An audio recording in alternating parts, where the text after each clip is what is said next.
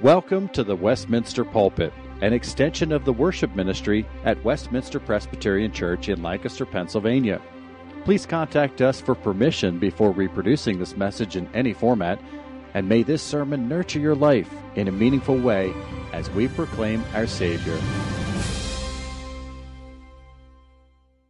If you have your copies of God's Word with you, I invite you to turn with me to the Gospel of John, chapter 1, verses 14 through 18.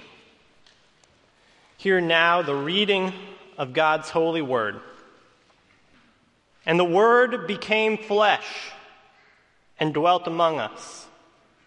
And we have seen his glory, glory as of the only Son from the Father, full of grace and truth. John bore witness about him and cried out, "This was he of whom I said, 'He who comes after me ranks before me, because he was before me.' For from his fullness we have all received grace upon grace. For the law was given through Moses. Grace and truth came through Jesus Christ. No one has ever seen God.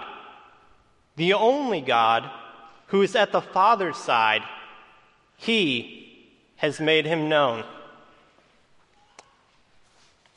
Our sermon text tonight is, I believe, the greatest interpretation of the incarnation event in all of Scripture. This passage is not like the other accounts of the incarnation found in the Gospels of Matthew and Luke.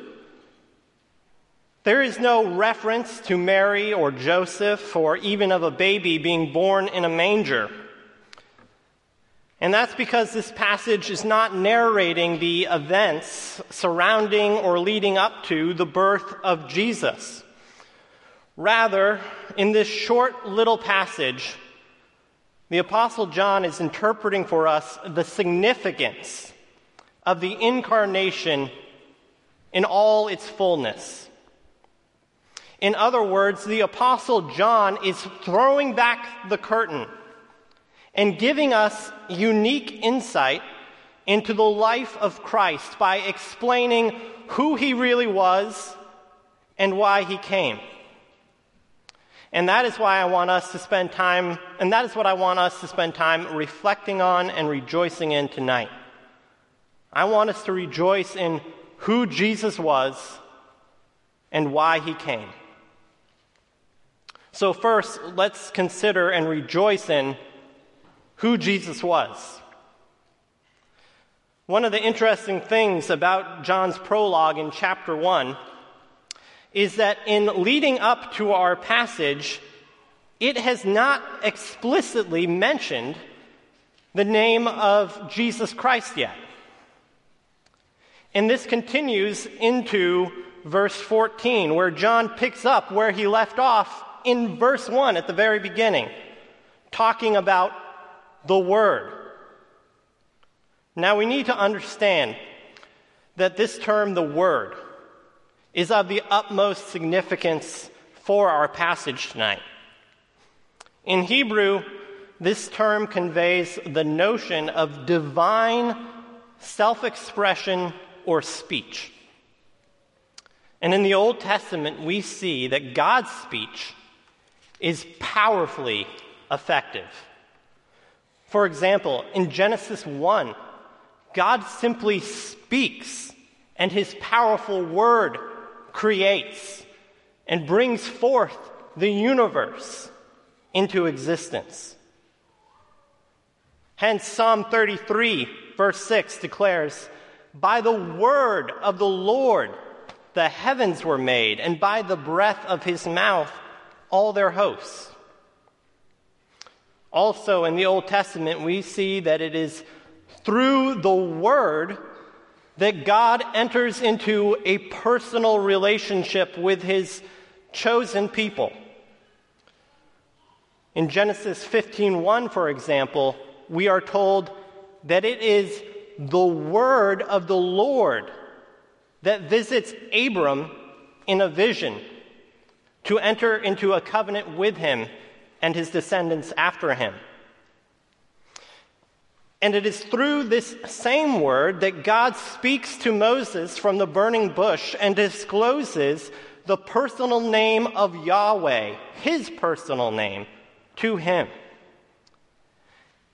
And lastly, it is the word of the Lord that time and time again comes to his prophets to commission them to speak on his behalf. And it is through these prophets that the word of the Lord holds his people accountable for their unfaithfulness, and yet nevertheless unceasingly calls them to return to him. So then, we can clearly see in the Old Testament that it is through this divine word that God both creates and also relates to his creation. And it is the same divine word, this very expression of God himself that the Apostle John is now saying has taken on flesh in verse 14. According to John, this means that God has now expressed himself in a mortal man, in a human being. But before we move on, we should clarify and realize what this verse is not saying. This verse is not saying that the word ceased being what it was and transformed into something else entirely. Rather, the point that the Apostle John is making here is that the word continues to be the divine self-expression while also becoming flesh. So the word is both divine and human at the same time. This verse then describes what theologians have come to call the hypostatic union, which refers to the joining of the divine nature and the human nature in one person, but in such a unique and mysterious way so that there is no confusion, change, or division between the two natures themselves. In other words, the divine nature and the human nature are united together in a real person, yet they remain distinct from each other without separation. Now, besides the doctrine of the Trinity, there is no concept in all of Scripture that is so profound and mysterious as this. But this is the greatness of the Word of God. Who he is and what he does is beyond our understanding. He is greater and more capable than anything that our feeble minds can comprehend. And this is why we worship him. And yet, it is very interesting to note that the Apostle Paul, in his letter to the Philippians, describes what took place in this incarnation event as God emptying himself. God emptying himself. Which means that as great as this act of God was, it was actually not a dignifying thing for the Word of God to become flesh.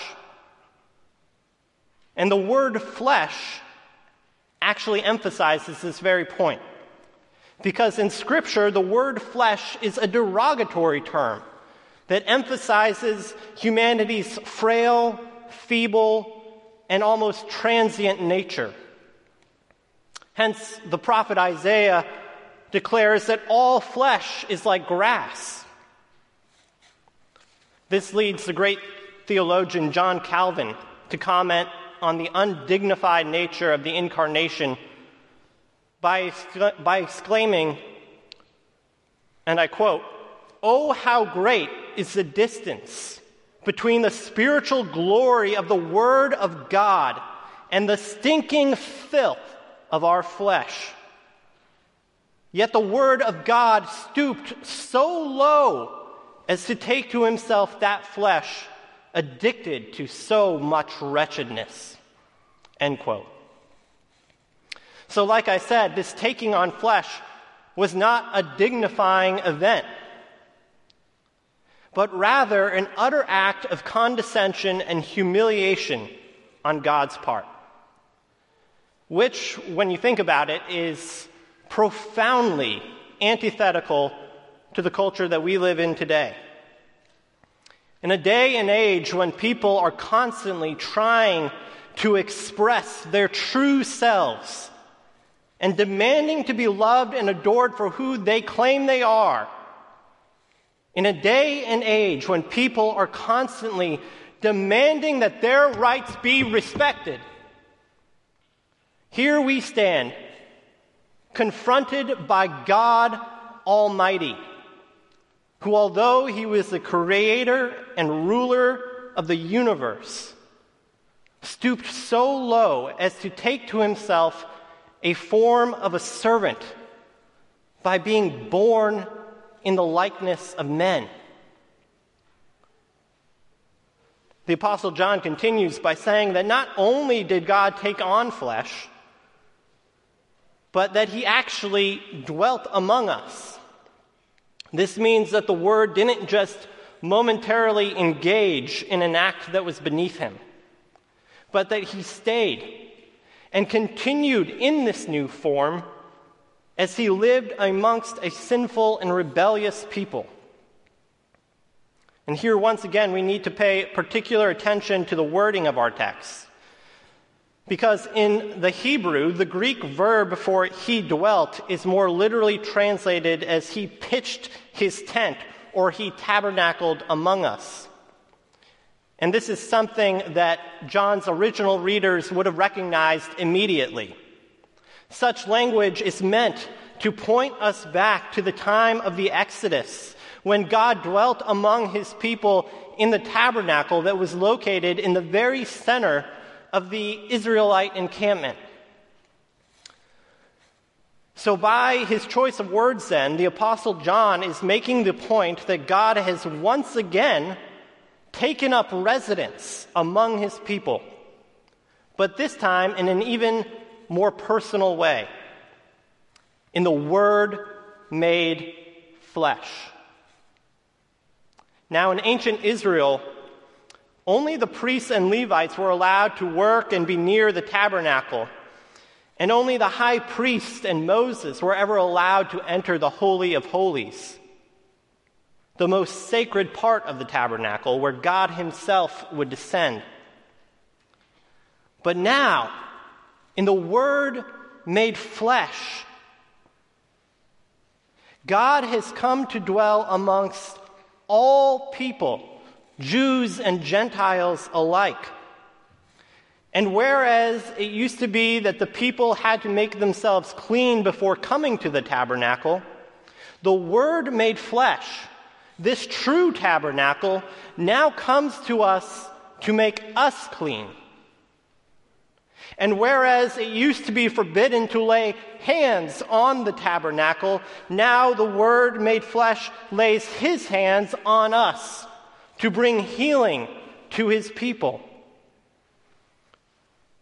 And whereas it used to be that the people made sacrifices for their sins in the tabernacle, now the Word made flesh, this true tabernacle, offers himself up as a sacrifice to atone for the sins of his people once and for all. So then we see that not only is this Word, God's divine self-expression in the flesh, not only is he that, but the Word is also God's sanctifying presence that dwells amongst his people. But John's description of the divine Word, as great as that is, does not even end there. He continues on in verse 14 by declaring, "And we have seen his glory. Glory is of the only Son from the Father, full of grace and truth." Now, the word glory here in our text is often used in Scripture, especially in the Old Testament, to talk about a visible manifestation of God's presence. So, for example, in Exodus 40, we read about the glory of the Lord descending on the tabernacle at its dedication after it had first been built. And on that occasion, the glory of the Lord was so powerfully concentrated in the confines of the tabernacle that not even Moses himself, Moses, who used to talk with the Lord as if they were friends, chatting face to face, not even Moses was able to enter the tabernacle when the glory of the Lord descended on it in that way. And it is that same glory that John and other believers like him have now seen so powerfully concentrated in this incarnate Word. John then immediately goes on to explain that this is the kind of glory that could only be possessed by he who is uniquely the Son of God, who is uniquely loved by God the Father. But we must ask ourselves, exactly in what sense is the incarnate Word the unique Son of God? Well, first of all, he is not the Son of God in the sense that he was born or created by the Father. Rather, he is called the Son of God because he is exactly like God the Father in all his attributes. This is so much so that Hebrews 1:3 tells us that the Word is the radiance of the glory of God and the exact imprint of his nature.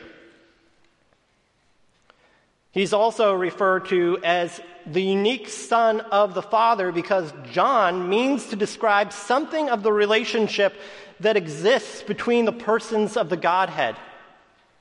The Word incarnate relates to God the Father as a son relates to a father. So, for example, just as Noah, my 7-month-old son, just as he will one day, and I look forward to this, one day do all the chores that I don't want to do around my house, according to my bidding, if you will, so the Word incarnate does his Father's bidding by manifesting God the Father's glory. It is a kind of glory that is full of grace and truth.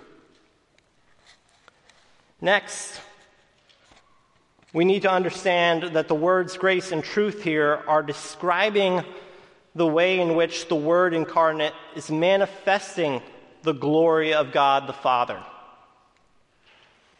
In order to fully appreciate this fact, we need to realize that God could have manifested his glory in any number of ways. For example, God could have just as easily manifested his glory among us in wrath and judgment, with fire and brimstone. But he chose not to do so. Instead, for our sake, he chose to manifest his glory in grace and in truth. And we see this grace and truth being manifested most clearly in the word and deed ministry of Jesus Christ.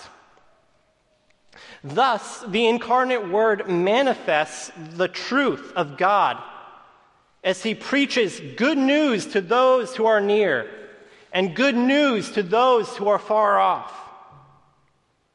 As he calls sinners to repentance and as he proclaims to the lost, "Behold, I am the resurrection and the life.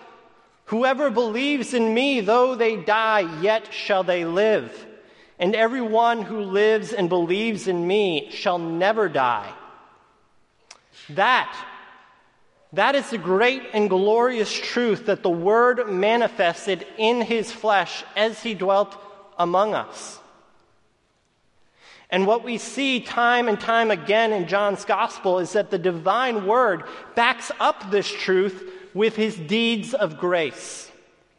We see that he manifests his divine grace as he proclaims the truth by feeding the hungry, healing the sick, casting out demons and raising the dead to life.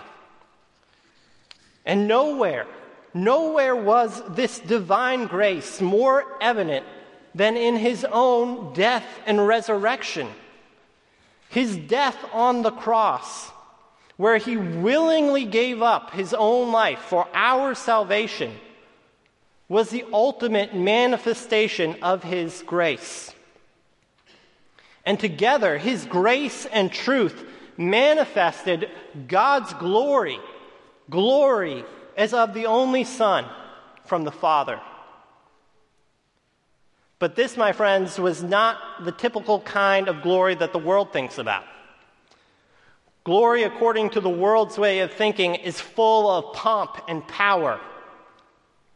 Now, this was a glory veiled in humility and weakness, which is why John does not make the point to say that everyone saw his glory. John doesn't say that everyone saw his glory. Instead, he only says, and we saw his glory, meaning that only John and other believers like him actually beheld the glory of the incarnate Word. You see, the Word made flesh possesses the kind of glory that can only be seen by eyes of faith. So the question for you and me this evening, as we examine our own hearts in light of Scripture, is, are we seeing with eyes of faith? Have we beheld the glory of the one and only Son of God, who is the Word made flesh? I fear personally that we live with so many distractions that many of us simply go through the motions of everyday life without ever seriously considering this question. Are we seeing with eyes of faith? Which is why we must all heed the words of John the Baptist in verse 15, which cry out to us, "Behold, this was he of whom I said, he who comes after me ranks before me, because he was before me." We need to heed the voice of God's messengers, who continually call us to gaze upon Christ and to see him for who he really is. Because he is the one who ranks before us. Because he existed before us. He is the unique Son of God who has always existed alongside God the Father from the beginning, and through whom we have all been made, and in whose very image we are made. Therefore, it is our duty to recognize him as such, and to give him all the praise and honor that his position deserves, instead of seeking it for ourselves. Make no mistake about it. No one has ever found eternal life by seeking their own fame and fortune. But John assures us in verse 16 that if we only seek the glory of the Son of God, then from the fullness of his glory we shall all receive grace upon grace. Now, grace is simply the undeserved favor of God. But what exactly does this phrase, grace upon grace, mean? Well, according to one trusted commentator, it simply means that there is always grace after grace for all those who see the Word for who he really is. This means that there is a never-ending supply of God's favor for you, for all those who put their trust in the one and only Son of God. But how can this be, you may ask? Why is this the case? Why should I be the recipient of God's never-ending favor just because I've put my trust in someone? Well, the answer to that question is pretty simple, actually. You are not the recipient of God's unmerited favor. Only the Son of God is the recipient of God's unmerited favor. You see, the Apostle John goes on to explain in verse 17 that the law might have come through Moses, which means that God expressed his standards of righteousness through a mere man. But God doesn't leave it up to a mere man, to fulfill the standards of his righteousness.